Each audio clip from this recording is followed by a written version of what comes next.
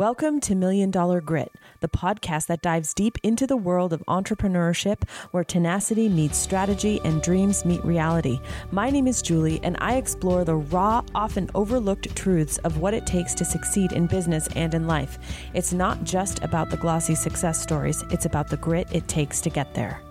Hey everyone, this is Julie, and today I want to discuss something that I see happen over and over and over again in the internet marketing world.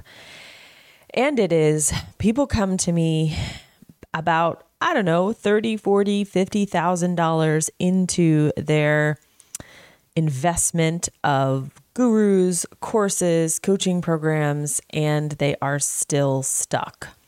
Why is this such a problem? Why is it so rampant? How do we avoid it? How do we make good investments that are going to actually further our business and not get us stuck in debt and feeling really disillusioned? So I want to start this conversation by saying I want to look at this from both the creator's standpoint. So if you are listening and you are a coach or a course creator and you sell products in business or marketing, and also from the customer standpoint. And there's a lot of nuance here. And there's also a lot of layers to the whole problem. So let's start from the creator side, first of all. Now, there's a lot of noise on the internet in general, but especially in business and marketing and money, you'll find that the loudest creator oftentimes dominates the market. It doesn't necessarily mean that they're the best, but if they are the loudest, they get attention, and attention is market share in our industry. So if you think about a program like a general business program, and it's selling for, a couple $1,000s, well, the person who has the most affiliates, the most students, the most ad budget, the most authority, they're going to get the bulk of the market share.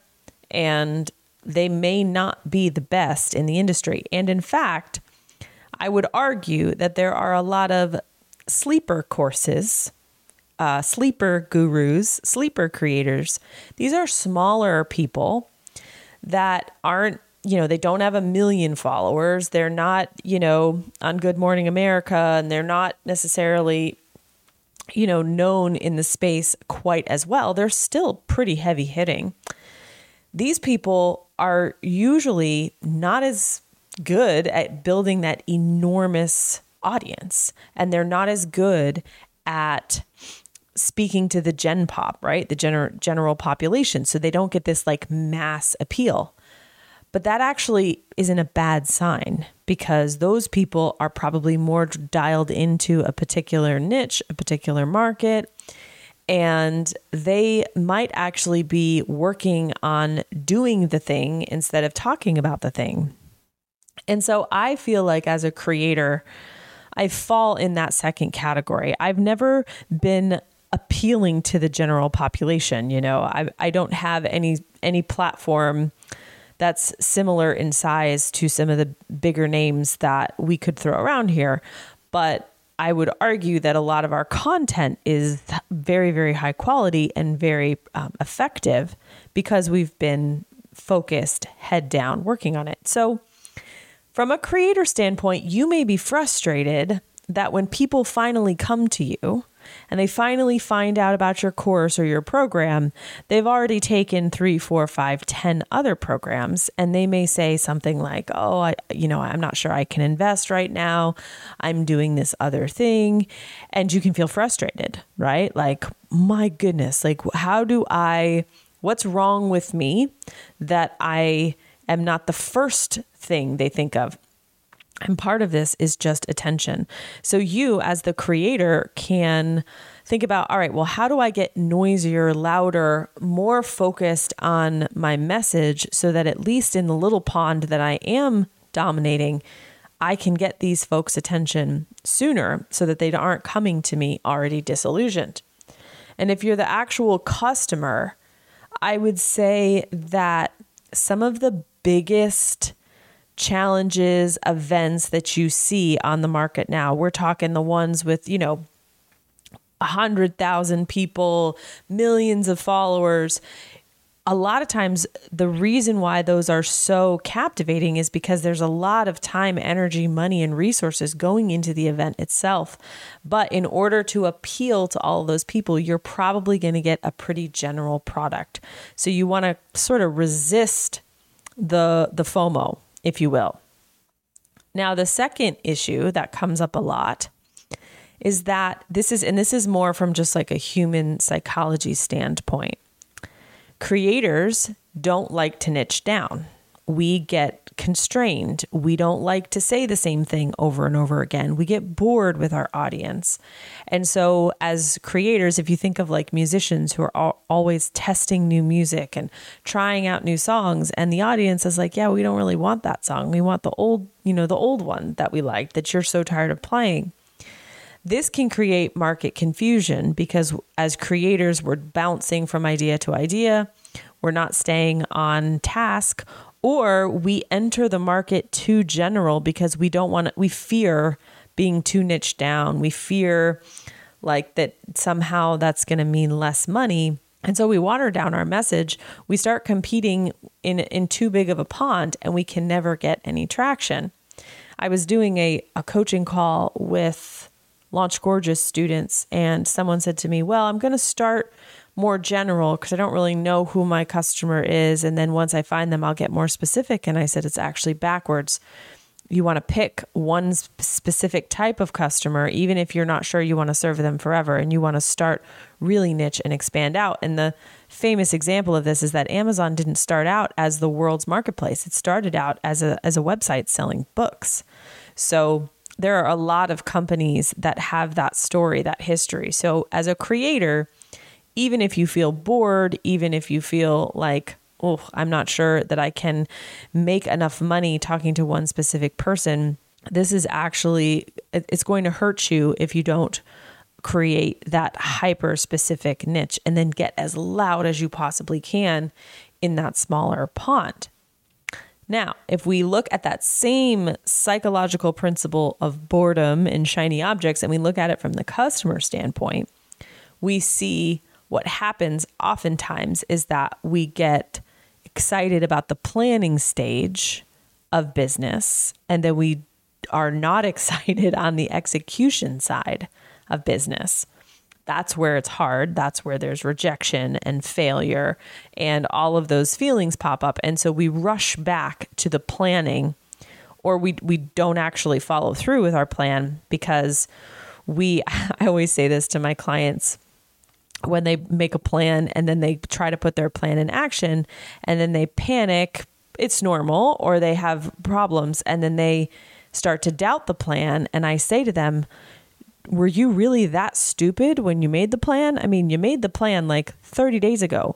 Was the you 30 days ago so stupid that that you shouldn't be trusted? And they usually laugh. And I'm like, no, you weren't stupid 30 days ago. In fact, you and I worked on this plan together. So the tendency for us to get scared when things don't go right or when things are harder than we first expect, we want to run back and we want to rework the plan. And because, the internet is noisy and it's never quiet and it's 24 hours a day, 7 days a week, there are a plethora of shiny objects just waiting with a promise that their way is the way.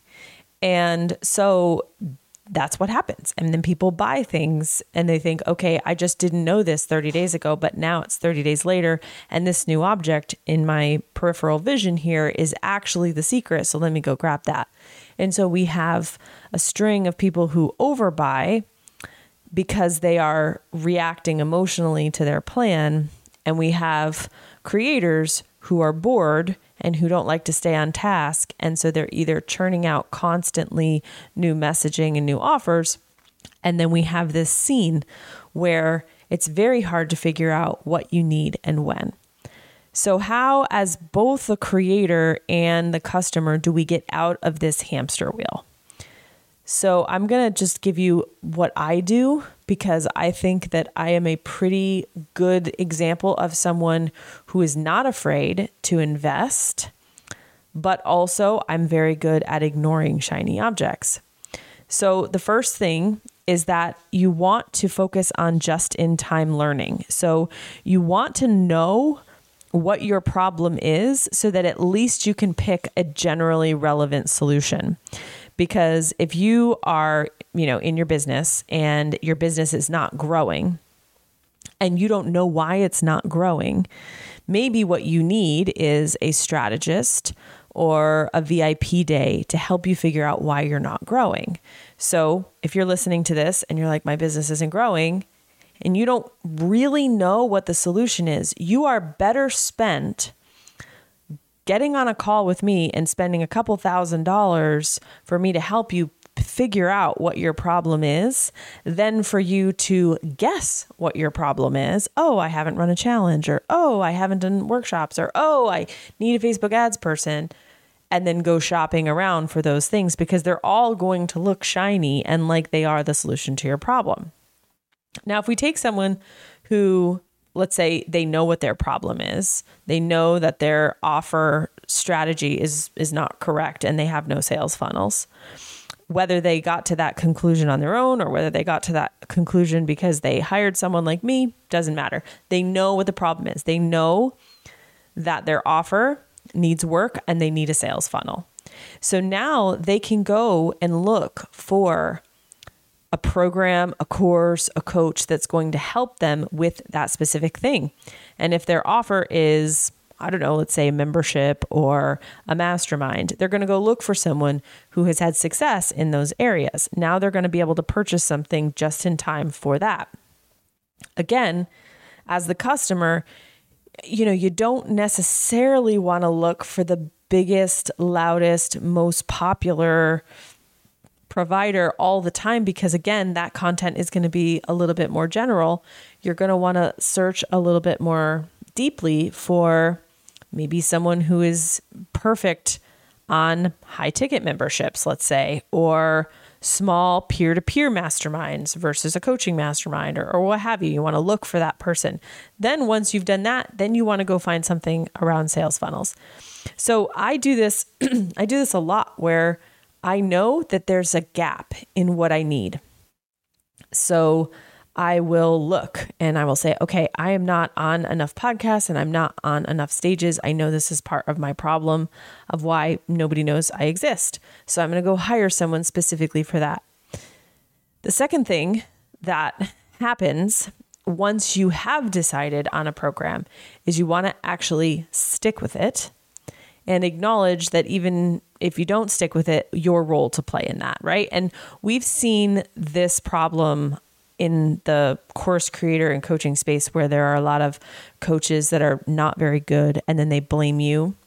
And there's sort of this gaslighting of like, well, if you were really invested, you would see a difference, but you're not, so it's all your fault. That's not what I'm talking about. Those marketing techniques, those really unsafe programs are not what I'm suggesting. But also looking at your level of personal responsibility and how seriously you're taking yourself and how much you're willing to actually do what the person says. So, I had someone that I hired and one of their recommendations was that I get a website refresh. Now, I didn't really think I needed one, but I had invested in this person and I thought, well, you know what? Maybe I do. Maybe there's something I don't know. So I committed to it. Now, I made a decision that if I was going to do that, I was going to hire the best people for the job. And it ended up taking me quite a bit longer than had I just gone and gotten it done quickly. And there are times when you want to do things quickly and times when you want to do things more high quality. And for me, my website, I thought I'm just going to focus on the high quality. But what did it mean? It meant that the delay would slow down my progress. But in that case, I was okay with that because I knew that I was still on the path. And so as you're shopping for people and courses and products, I want you to keep all of this in mind. And when you feel like you've made a commitment towards a particular program or a particular coach, and you find yourself straying into shopping carts and funnels because you're not excited about your plan, remember that you weren't a stupid person 30 days ago when you made that plan, and that the person that you were 30 days ago is still trustworthy today, and that can kind of help you stay on the straight and narrow. So I think that overall, a good combination of just-in-time learning, understanding whether or not you know what your problem is, and shopping for the right thing at the right time, and also recognizing that sometimes the folks that are the loudest are not necessarily the best solution. They just happen to be the best at talking about their solution. Those things should help you make better purchases. And on the creator side, you can leverage this information to make sure that you are getting as loud as you can in a smaller pond, and that you are committed to a niche, a market, and a message, so that you don't let your boredom start to water down what you offer in the marketplace. Hopefully we'll have more progress, less debt. And as always, if you are listening to this podcast and you're like, you know what, that's me. I have struggled to identify my problem. I have been distracted by shiny objects. I have tried tactics and kind of spun my wheels. It may be that what you need is actually someone to help you untangle that ball of yarn and help you figure out what your problem actually is, so that you can then go and get the exact solution you need to get forward momentum. You can always hit me up at julie@juliechanel.com. It is 1 N and 2 L's. You can visit me at my website at juliechanel.com. I'll talk to you soon. And there you have it, folks. Another dose of $1 Million Grit. I hope today's episode has left you feeling inspired, equipped, and ready to face your own entrepreneurial journey with resolve. Remember, until next time, embrace the struggle, harness your grit, and keep pushing forward. You're stronger than any challenge you face. I'm Julie, and this has been $1 Million Grit.